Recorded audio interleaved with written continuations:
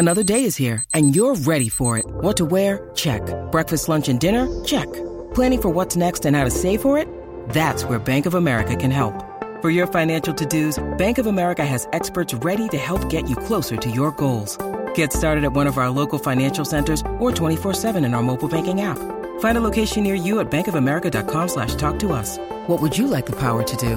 Mobile banking requires downloading the app and is only available for select devices. Message and data rates may apply. Bank of America N.A., member FDIC. Mother's Day is around the corner. Find the perfect gift for the mom in your life with a stunning piece of jewelry from Blue Nile. From timeless pearls to dazzling gemstones, Blue Nile has something she'll adore. Need it fast? Most items can ship overnight. Plus, enjoy guaranteed free shipping and returns. Don't miss our special Mother's Day deals. Save big on the season's most beautiful trends. For a limited time, get up to 50% off by going to BlueNile.com.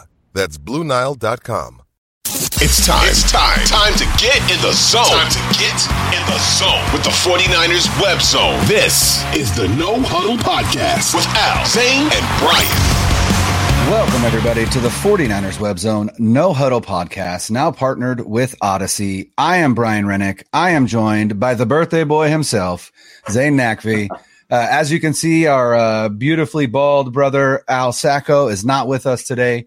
He has some family obligations, and so Zane and I are going to hold it down and talk about this Week 6 matchup against the Falcons. But first, and most importantly, Zane, how was your birthday yesterday? Fantastic. So I'm not a big Hey, it's my birthday guy, but I did tell Jamie Foxx, who was kicked out of Cardi B's birthday party, that he could enter my birthday party anytime, right? So, but it was fantastic. You ever had a tomahawk steak before? I have not. So I ordered one. There's a steakhouse here, as we go on the side to our show. There's a steakhouse here on the peninsula, in the Bay Area, and I went there last night with my family, and I ordered the tomahawk steak, and it was comically large. Like my wife ordered filet mignon. Like my wife's steak looked like a little baby compared to this thing. Right. Like literally, this was several steaks, and I was like passing out meat to like everybody at the table and stuff, right? And I still have some left over. So guess who's eating steak tonight? This guy. That guy. That steak is a 2-day steak. It's at least a 2-day steak. It's like a 4-person 2-day steak. It was unreal. So yes, definitely recommend it. Aria Steakhouse in Palo Alto is where I went. So there you thanks go. for give me a free tomahawk on the house, Aria. Let's go. Give me some business here. So yeah, go ahead and sponsor this 49ers Web Zone No Huddle podcast. We're down. Exactly. Free steak for life. Let's go. So Zane, our 49ers are at the Greenbrier in West Virginia, stayed on the East Coast. This is the fifth season in a row that they have stayed. Yeah, that they have stayed out east. It seems to have done very well for them. And so they are traveling to Atlanta to take on the Atlanta Falcons this Sunday, 10 a.m. kickoff. But we got to talk about the big story, or the storylines, if you will, coming out of the Greenbrier, and that is injuries. And it seems like it's something that we have to talk about almost every week, every season. I don't know. We said it last episode. I'm not sure if Levi Stadium is built on some sort of cursed ground, or if the gods of Candlestick Point are getting revenge against the team for leaving the city. But man, it is the injury report is long, and it has some pretty important names on it. Namely, along the defensive line, Nick Bosa, who still hasn't practiced as of today. We are recording this Thursday, October 13th. He did not practice today. The good news was Samson Ebukam did. Eric Armstead didn't travel with the team. Javon Kinlaw also did not practice. And so we are looking at a fairly thin defensive line heading into a game against a team that runs the ball really, really well. So what do you think we have to look for when it comes to these defensive line injuries? So even with Ebukam practicing today with the Achilles, I think that he may be on a pitch count, especially with that type of injury and recovery. It could significantly get worse, especially on turf. And I think that for the other guys, Armstead's on IR. We know he's not going to play, but Yeah. With Bosa and Kinlaw, with them, I think there's some hesitancy to even have them like practice or play on turf at all, given the team's track record on that surface. So maybe I would say, we were kind of talking about this before the show, like those guys coming back, I would probably predict for them to come back, number one, in a home game, because we're playing on grass, obviously, right? And probably after the bye, so they have an extra week to heal up. Because you said that, I believe you said that off the air, that they're playing the Chargers the first week after the bye here in Santa Clara. So I would expect them to come back at that point and have a full defensive line. So that means that the next, essentially, 2 games, plus the bye, obviously, you're playing with the patchwork defensive line. 3 games before the bye. You've got Atlanta. They play Kansas City at home, and then they travel to Levi South and face those LA Rams one more time before the bye. Yeah, I was talking about after this week. Oh, my bad. Sorry. Yeah. We know they're not playing this week, right? So yes. Yeah. So I think that like when it comes to that, DeMeco Ryan's going to have to find new ways to bring pressure. Like, he doesn't blitz a lot. They did blitz quite a bit more against Carolina, and I don't know if that was a precursor of things to come from him, knowing that he has a defensive line that's kind of patchwork. But they're not going to be able to get the same pressure on the quarterback that they have been when, obviously, the best pass rusher in the game, in my opinion, him and Micah Parsons, is not on the field, right? When Nick Bosa is not on the field, it changes everything. So 100%. That, to me, is going to be like, well, what's DeMeco Ryan's counter? Because Atlanta, they do run the ball well. They're not a very good pass-blocking offensive line, so there is that. But how is defense going to generate pressure, and what are they going to do at corner opposite Mooney? Because they have not made a decision on that. There's been no announcement on who's going to play and what's going to happen over there. So I don't know if it's a game-time decision over there, or, I mean, I don't know. What do you think? What do you think their options are over there?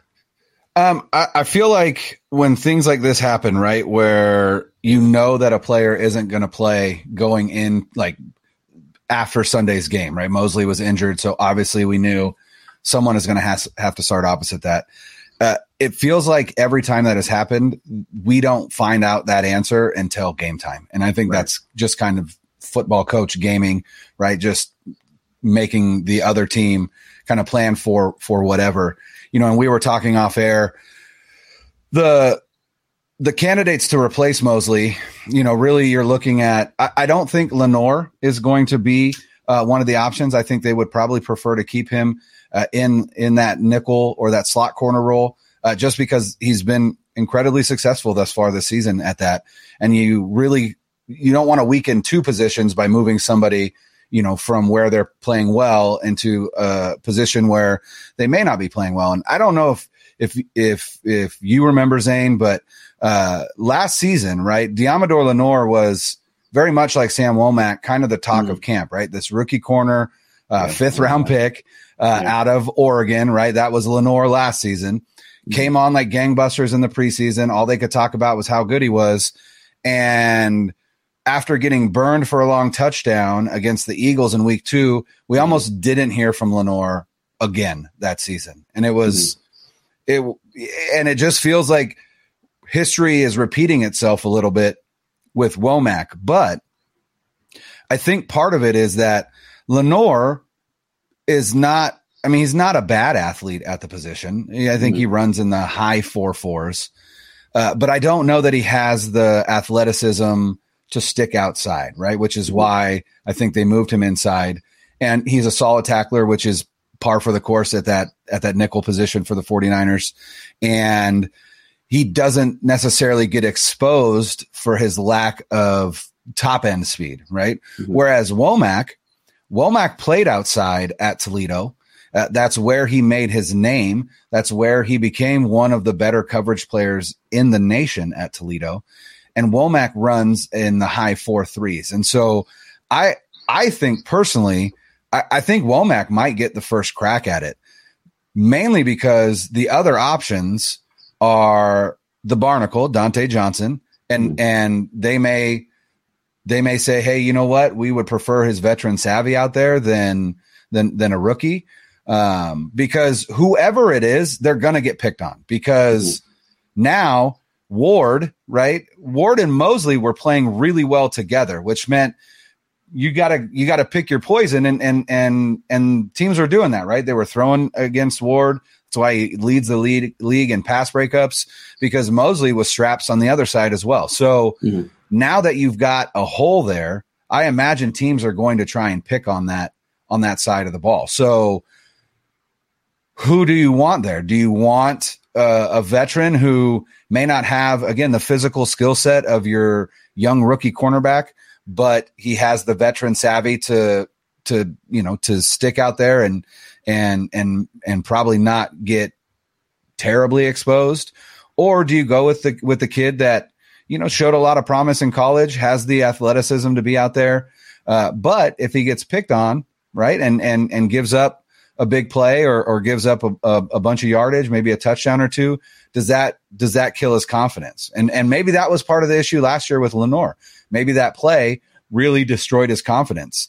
And so the other option is Ambry Thomas, who many thought, hey, it could be Ward, Thomas on the outside, and Moseley on the inside going into this season, just because of the way that Ambry Thomas finished the 2021 campaign, especially with that game-sealing interception in Week 18 against the Rams. I don't know. Have you seen Ambry Thomas's picture on a milk carton? Because I haven't seen him this season at all. I don't even know that I've seen him on the sidelines. Like, he has just disappeared. So I'm not sure that's one of the options. But if it were you, if you were D'Amico Ryans, I mean, what do you think you would do? I mean, it has to be Womack, because you're not going to move Lenore out of the slot. He's been so successful there. You don't want to mess with that, right? And I think that if you're bringing somebody, and Womack has been playing, like, he'll play special teams, and he'll eventually get in and reps with the defense, with the regular base defense. But I feel more comfortable with a guy like Sam Womack, who's already been playing, rather than like getting an Ambry Thomas, who I don't think has even been active for all of the games, and or Dante Johnson, who is kind of like a wild card at this point in his career. Like, he's the barnacle, right? Like, he's not spectacular. He may turn in a good game for you here and there, but you need a permanent sort of solution, not permanent, but for the rest of the season sort of solution. So yeah, whether it's biding your time until Jason Verrett's ready. And even, I want to remind everybody, even when Jason Verrett is healthy, he's not going to come back full speed. Like, he's not coming back for the entire duration of the game for the defense, right? Like, they're going to ease him back in. He'll be on a pitch count, especially coming off of a major knee injury. Like, you're not going to have him go, full bore the entire time. So there is going to be a little bit of platoon work there. Now, the question to me is, like, who do you platoon him with? And to me, I'm most comfortable with Sam Womack. Like you said, he played there in college. He's a natural outside corner. He's got speed to keep up with some of the speedier receivers, and you know that he's going to get picked on. Now, when talking in the context of this week, Marcus Mariota has been totally mediocre so far this year, right? Like, he has 4 touchdowns, 4 interceptions. Like, he has a passer rating of 78. He's throwing for less than 200 yards a game, completing less than 60% of his passes. So he has not been good. Like, they have not been getting Kyle Pitts the ball. Kyle Pitts only has 10 catches for 150 yards so far this season. So their biggest threat is Drake London right now, who has 22 catches. So I think that in that sense, you almost make Mariota beat you, which means that you're going to get action for those corners. If they can sell out to stop the run, that's how Atlanta's been winning, right? The 2 games that they've won, they've run the ball really well. And, you can argue against Tampa Bay, they probably should have won too if they didn't get a phantom roughing the passer call, which is one of the worst calls I've ever seen in my life. Wow. Yeah. So, I think that when it comes to this week, they're going to have to make Marcus Mariota beat them. And I think they're comfortable with that because he has not been good this year. The only reservation that I have is if you ask like a rookie corner like Sam Womack to cover for more than 4 seconds, is he going to be able to cover? Because your pass rush is not going to be able to be what it's like when you have Nick Bosa and Eric Armstead on that field at the same time. No doubt. The pass rush obviously will not be the same, especially if Bosa's not on the field. The one thing, though, that the 49ers have that is probably the envy of most of the rest of the teams in the NFL is just absolutely insane depth along that defensive line. Somebody tweeted out, I think it was yesterday, the starting defensive line for practice was Charles Omenihu and Kerry Hyder on the outside, and then Kevin Givens and Hassan Ridgeway on the inside. And I tweeted out that is the starting defensive line for a lot of teams in the NFL, right? And that is backups to backups for the 49ers, which is impressive. But, you know, we were talking off air briefly before we went live. People, let's put to rest this idea that Jason Verrett this week is going to possibly be the guy that mans it outside. You made a great point, Zane. This game is on turf. I don't think they're going to allow Jason Verrett to even suit up this week. Why? Mm-hmm. Why put somebody who's recovering from a torn ACL that he suffered on turf to now play on turf, right? Their next 3 games, I think we said earlier, they're home against the Chiefs next week. They are on the road against the Rams the following week. Then there is a bye, and then they are home against the Chargers. I think if Jason Verrett sees any action at all, I think you're probably looking at that Chargers game as really the first. I don't think, you know, his practice window is open, and they're going to have to make a decision on him before that Chargers game. I believe the decision they have to make will be after. It's a 21-day window, right? Correct. And they started that window last Monday, I believe. So they have until, they have until it was at the Monday of the bye week, right, to make a decision. Correct. So I think at that point they'll make that decision. I would assume it will be that they will activate him. I haven't heard anything about any hiccups for him, which is nice. But I don't think, again, we're not looking at any field time for him until at least that Chargers game. So it really is the three options of Johnson, Womack, and Lenore, or not Lenore, and Thomas. And like you, I do think Womack is going to get the first shot. But like you said, this Atlanta, and why not give him a shot? Because this Atlanta pass offense is not good. It's not really very good at all. Atlanta's rush DVOA, they are second in the league, only behind Cleveland, but their passing DVOA is 18th, which tells you that, again, they are elite at running the ball, and they are less than average at passing the ball. And a lot of that has to do with the guy that lines up under center, Marcus Mariota. But when you need mealtime inspiration, it's worth shopping Kroger, where you'll find over 30,000 mouth-watering choices that excite your inner foodie. And no matter what tasty choice you make, you'll enjoy our everyday low prices, plus extra ways to save, like digital coupons worth over $600 each week. You can also save up to $1 off per gallon at the pump with fuel points. More savings and more inspiring flavors make shopping Kroger worth it every time. Kroger, fresh for everyone. Fuel restrictions apply. I do think even if Bosa is out, I just have a lot of faith in this line to still get a significant amount of pressure. Do I think it will be at the same level? Probably not, right? Nick Bosa was, you know, he was as of 2 weeks ago, I believe his pass rush win rate was hovering around 25%, or his pressure rate was 25%, which meant that 1 out of every 4 rushes, he's pressuring the quarterback. You're going to miss that no matter what. And my hope is with the gauntlet that is coming up for this team, right? Home to the Chiefs, at the Rams, home to the Chargers. They really need Nick Bosa in those games. And so it would make no sense to me to see him see the field at all against Atlanta. I think they still have enough with Ebukam, with Drake Jackson, with Kamiko Torre, with Kerry Hyder, with Charles Omenihu. Like they still have a murderer's row of edge talent that can step in and step up against this team.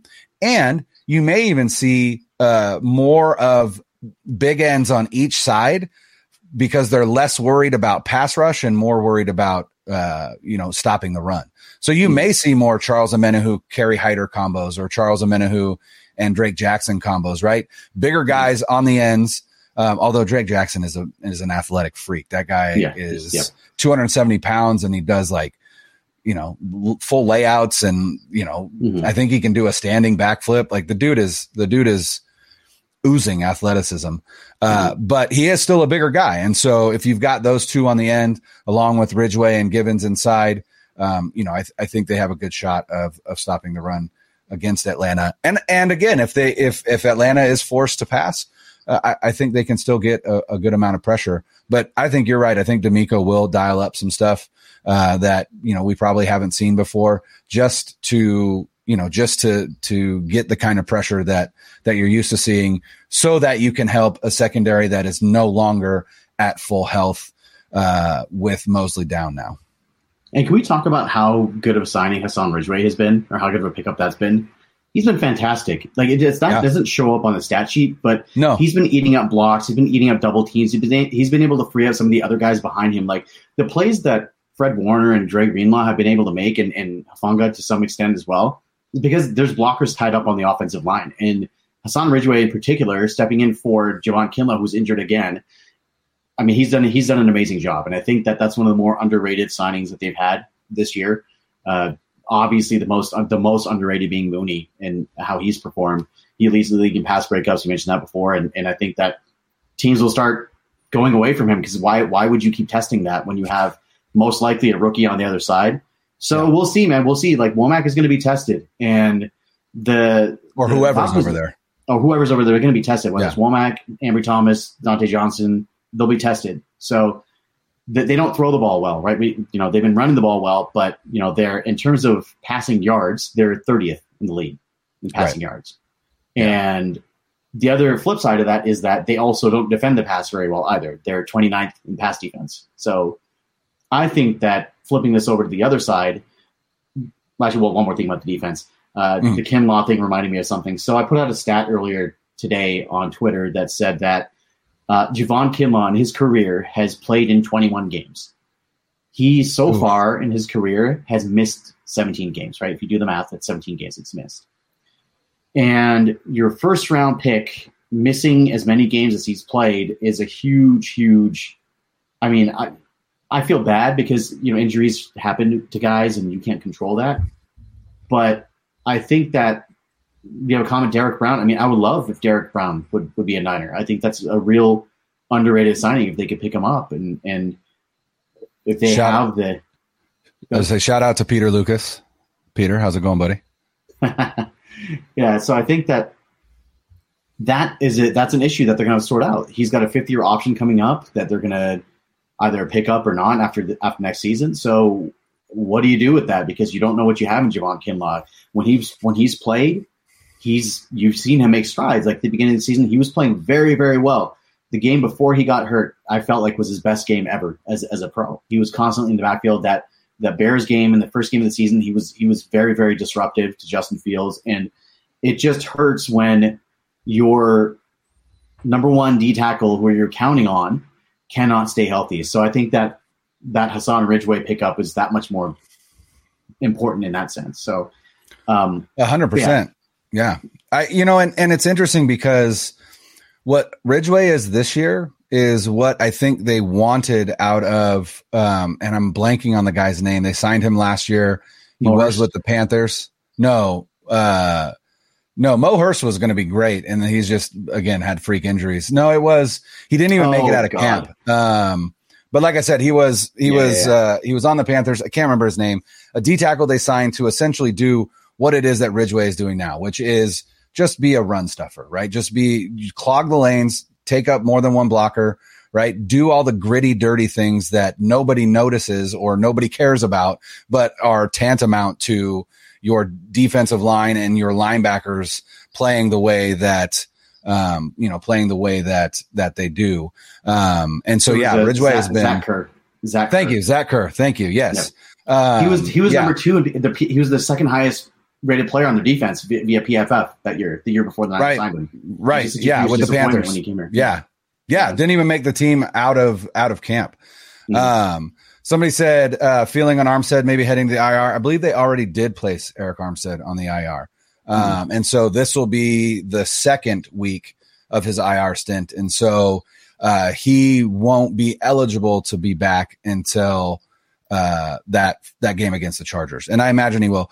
Armstead's issue is plantar fasciitis, which I am a Sac area native. I still live in the Sacramento area. There is a store here called the Good Feet store. And at one point they had Peja Stojakovic as a spokesperson. And all I can remember from those commercials is the way that Peja Stojakovic said plantar fasciitis was like plantar fasciitis. It was like,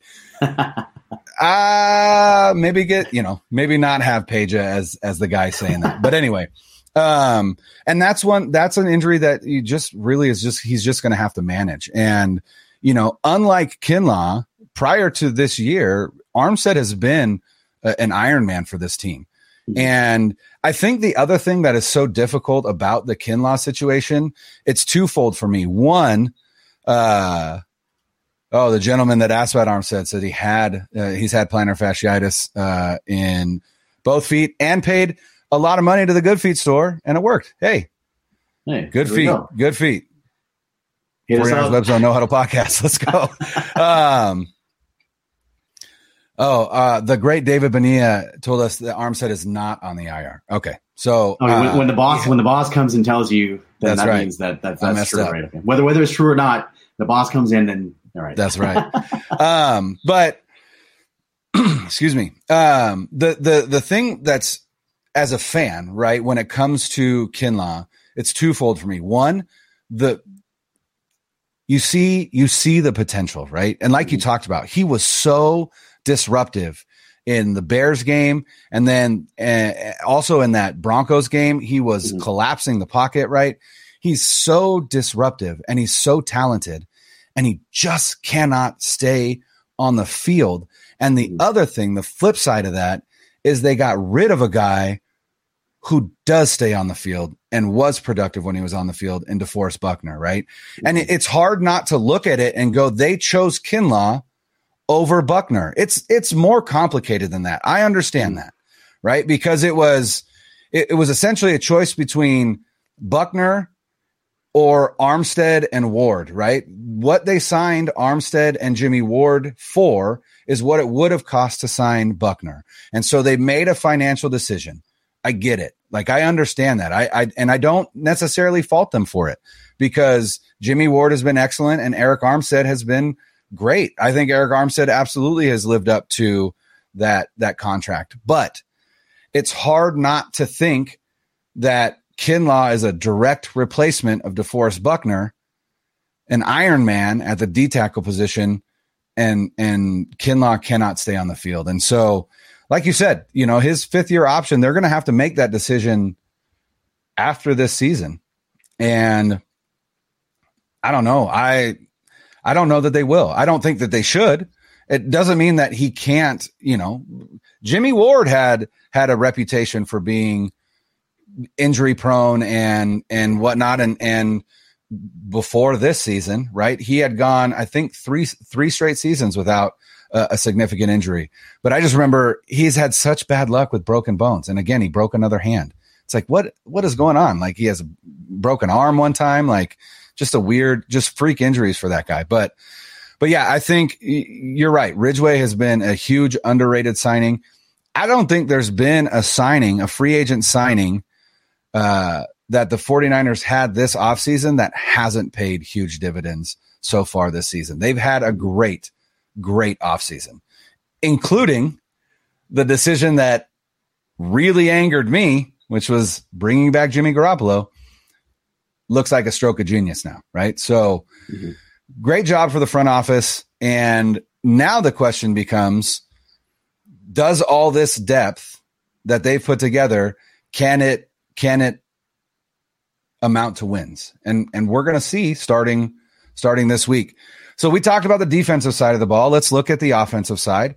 Also, to your point, actually, before we move on, go ahead. You're talking about DeForest Buckner, right? So I have his stats up here in terms of games played. So games played: 2016 as a rookie, 15; 2017, 16; 18, 16; 19, 16; 2020, his first year in Indy, played 15 games. 2021, last year, played all 17 games.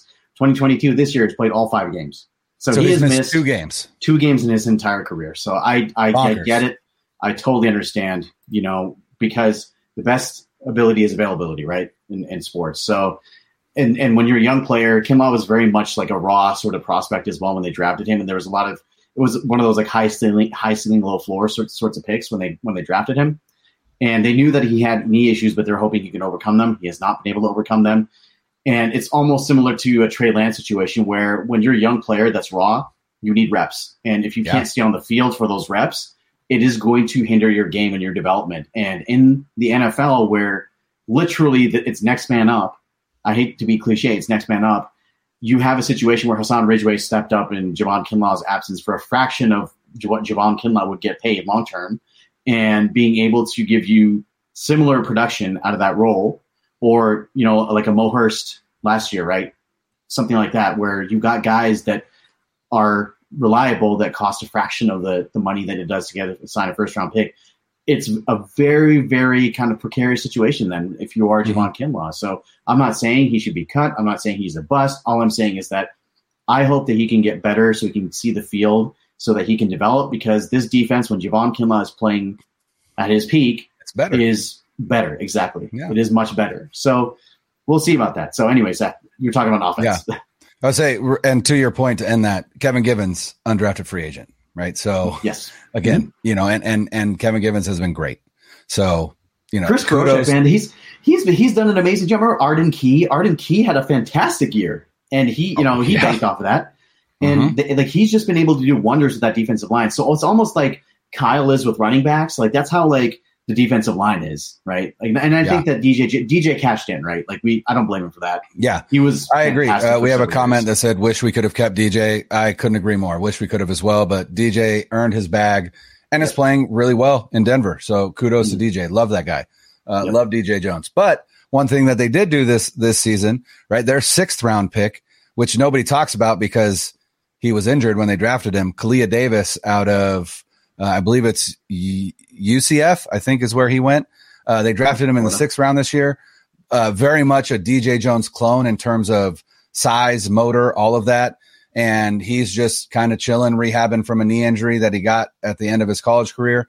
I'll be excited to see what he looks like coming into next season. But defense, which is fun to talk about because the 49ers have the best defense in the NFL. Period. Right. I don't think there's any argument. I don't think you can get any argument from anybody. I think the only other team that could stake claim to that is the Bills. And it'll be interesting to see the Bills play the Chiefs this week, and then the Chiefs play the 49ers next week. So the Chiefs have quite the tall task ahead of them. But let's look at the offensive side of the ball. Like you said, Zane, the Falcons defense, the Falcons have been a surprising team to me. They haven't stacked a ton of wins. They are what? They are 2-3. 2-3. Yeah. With the victories coming against the Seahawks and the Lions, I believe, or the Browns. That's right. And so they've been surprising because their offense has been decent. They actually have the 10th ranked offense by DVOA, which is higher than the 49ers, but their defense hasn't been great. And that's kind of it's similar to the Lions, right? Not to the same extent, where the Lions are like, we're just not going to play defense and just only focus on offense. But as again, Peter says on a comment here, they're all run, no pass. And that's 100% right. The Falcons offense is all run, no pass, but the Falcons defense has been decent against the run, not against the pass. They have AJ Terrell, who I think is a superstar at the corner position. But if there's one thing we know about Kyle Shanahan, it's his ability to scheme away from a singular stellar coverage player, right? Jalen Ramsey does very little against the 49ers because Kyle Shanahan knows how to scheme around that. So to me, I think we're going to see a game plan probably fairly similar to what we saw against the Panthers, but even more than that, against the Rams, right? Against the Rams, the 49ers came out and threw the ball a lot. I did not expect that. And I think that's what we're going to see here against Atlanta. And here's my thing. I think the key to this game is to get up early, right? We talked last episode about the 49ers lack of scoring in the first half, right? Against the Panthers, in a game that they won 37-15, the offense scored 10 points in the first half, Right? The team scored 17 because of Moseley's pick 6, but the offense scored 10 points. I need the offense to come out and put up points on the board. I would love to see them in the first half put up 14, 17, 20 points in the first half. I think if they can do that and you force Atlanta to pass, to catch up, you're cooking with gas at that point. So, I think Kyle Shanahan will look to exploit the Atlanta pass defense. And the thing about Atlanta is they don't have a ton of pass rush. Their best pass rusher is Grady Jarrett, who is their D tackle. And he's great. He's incredible. If you remember that game against the Falcons in 2019, Grady Jarrett on the defensive side of the ball really took that game over. And then Julio Jones on the offensive side took that game over. And really it was those two players, you could argue, that spurred that victory for the Falcons against the 49ers in 2019. Grady Jarrett, if you can figure out a way to keep Grady Jarrett from collapsing the pocket from the inside, and whether that be double teams, whether that be getting, moving the pocket, right? Just kind of getting away from that interior pressure. They don't have a whole lot on the edges. So I don't think it's going to be a tough game for the tackles, right? For McGlinchey or for Jalen Moore, who acquitted himself pretty nicely against Carolina a couple times. There were times he got beat, but that's to be expected. Brian Burns is awesome. But I think if they can come out and they can throw the ball on Atlanta and get up early, I think that is the recipe for victory. Yeah, and I think that so one thing that I do want to caution people with is that, well, first of all, I don't think that this is going to be as easy as the Carolina game. I think this will be a measurable sort of level harder than the Carolina game was. More so because I think that Atlanta's a better quality opponent, and I also think that the injury specifically along the defensive line, which we've already touched on, that's going to make a difference. But let me throw some stats at you right now. So their defense in the 5 games this year, they have allowed 200 passing yards. They have allowed 234 to Jameis Winston, 272 to Matt Stafford, 308 to Geno Smith, 226 to Jacoby Brissett in the Cleveland Browns, and then 351 to Tom Brady. So they're getting gashed through the air. And I think, to your point, you're going to see something similar where they are throwing often and they're using those short little bubble screens and short little quick hitters as a running game to be able to get that yardage on the outside. And one sort of caution that I do have as well is that, Jimmy tends to struggle with pressure up the middle, right? Like that was the issue during the Super Bowl that they lost, is that there was pressure up the middle and he couldn't. And to that point, that was the issue in January against the Rams. Like there was pressure coming up the middle, and the Niners offense, their offensive line was losing those battles, and he couldn't throw. Like he just couldn't find anybody open. You have time. So that is the one caution I have with Grady Jarrett in the middle. And I hope that they can kind of mitigate that by getting the ball out of Jimmy's hands. And I think you'll see a similar game plan to what we've seen the last kind of couple of weeks. And mind you, the Falcons have only lost their 3 games by a total of 1.4 points, and the 6 points, 11 points, right? Like they've lost the 3 games by 11 points total. So they're in every game that they play. But I think that the quality of opponent that they've played is something different than what they're seeing this week, right? With the exception of maybe Tom Brady and the Buccaneers, but they're just not right. They don't look right. Their offense is not really firing. So with all due respect to the 5 teams that they played, I feel like the Niners are by far the best team that they've seen on their schedule. So in a lot of ways for them, it's a measuring stick game as well, right? But the way that the Niners are going to win this game, to me, is going to be to throw the ball. I think that the Falcons will gear up to stop the run. They don't have a ton of playmakers on defense. Remember A.J. Terrell just got obliterated by Debo last year when they played here? Do you remember that play? Debo took an inside handoff and basically, was it a handoff or was it a short throw? I don't remember, but it was near the goal line and just went like helmet to helmet. Terrell ran through his face. Yeah. So that is my enduring image of A.J. Terrell right now, right? So, but really, they're going to have to take care of the ball, and I think that if they can do that, if Jimmy plays a clean game, they will win, right? I can almost guarantee that. If he plays a clean game like he did in Carolina, very similar to how he did against the Rams for the most part, I think that they will be able to win handily.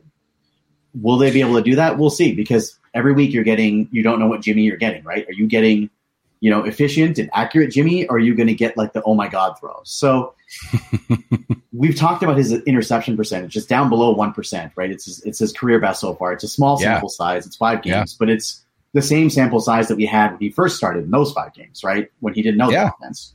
Yeah. So if you want to look at it that way, we look at that 5 games when he first started as kind of like the standard of like, 2017 Jimmy, right? That's what we want. I feel like this is probably, in terms of taking care of the ball, the best that he's ever played in terms of the small stretch of games. For sure. Yeah. No. Yeah. I mean, he has, his career interception percentage is, I think close to 3%, which is not great. In terms of a starting quarterback in the NFL.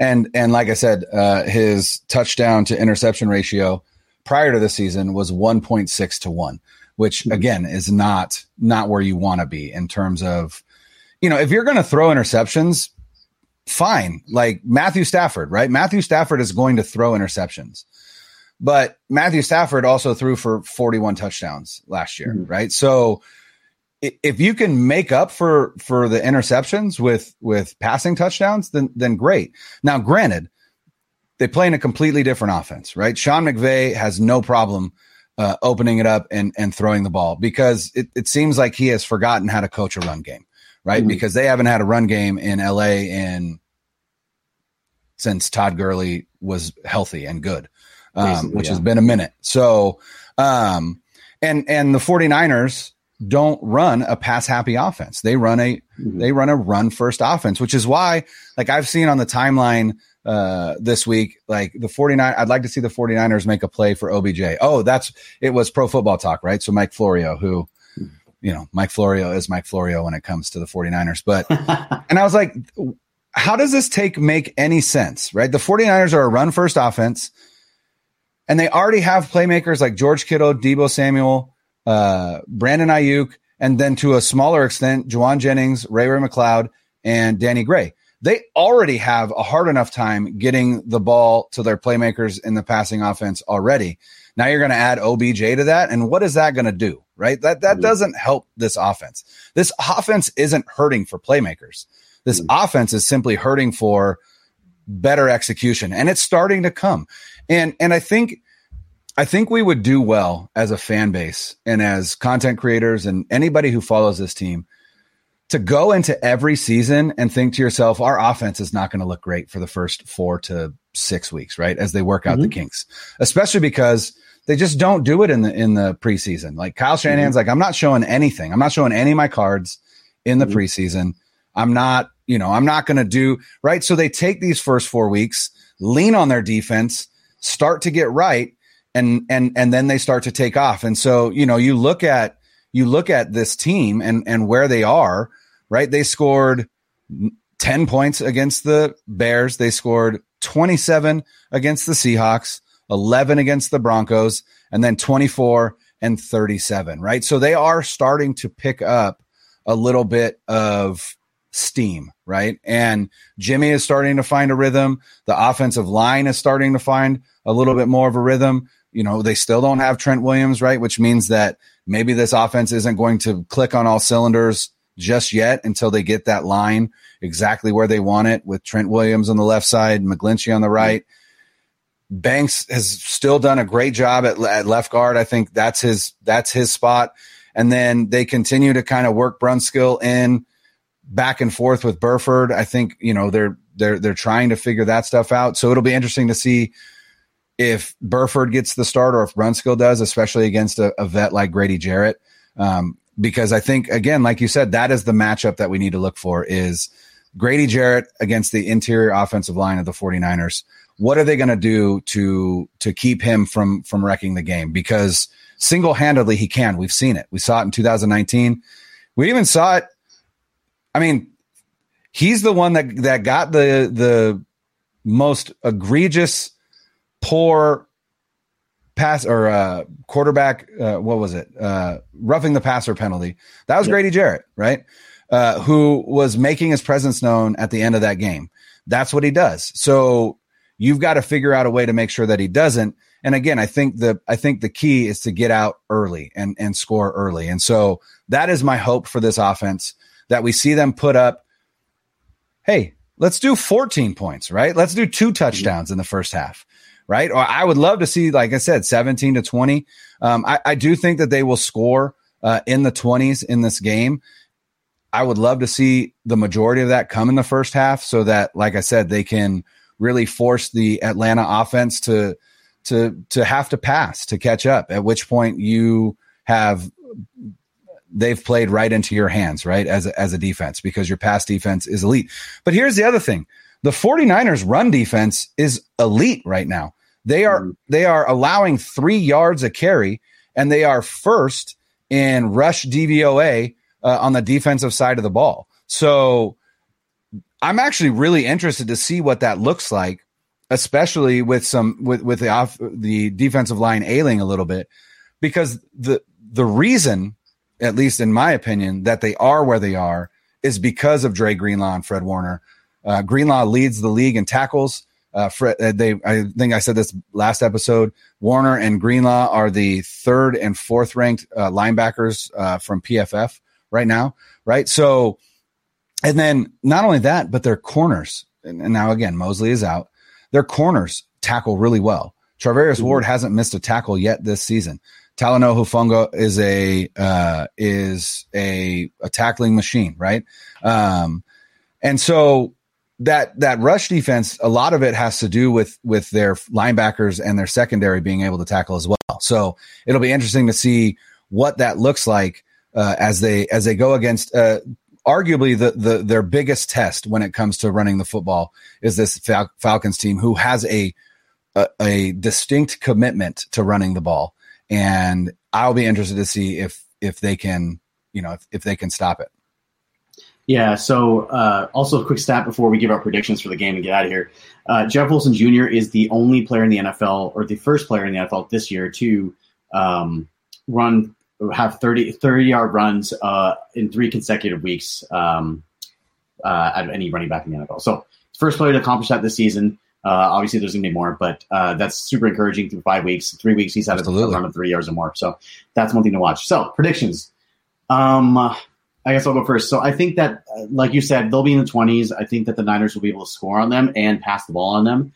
It, again, really depends on if they can hang on to the ball and not have silly turnovers. Like the Kittle turnover was just so silly last week, and it kind of killed a good drive. And I think that, and you're not going to get that from him. It's only his 2nd career fumble, right? So you're just not going to see that from a guy like Kittle, so I'm not really worried about that. But that being said, I think that the Niners should be able to win this game. I think it's going to be a little bit closer than the Panthers game was.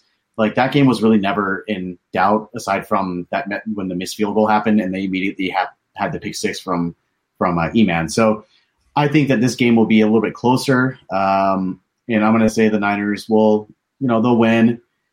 I'll say 27-17. All right. I also think that they're going to win this game. The one thing that I am worried about, this does smell a little bit like a trap game, right? As you look ahead to the schedule and you go Chiefs, Rams, Chargers, right? Those are 3 big games. And so just like in 2019, this smells and feels a little bit like a trap game, but I think part of why they like to stay on the East Coast is it keeps them locked in. And so I think they are locked in right now. I don't think they're looking ahead at all. And again, this Atlanta team is plucky, but they've got very little in the way of a solid passing offense. And so they scored 15 against the Bucs. I think the 49ers defense is better than the Bucs defense, even with some of these injuries. And so I'm going to say that the 49ers win this game handily, 27-13 is my prediction. Awesome. All right. Well, but go ahead.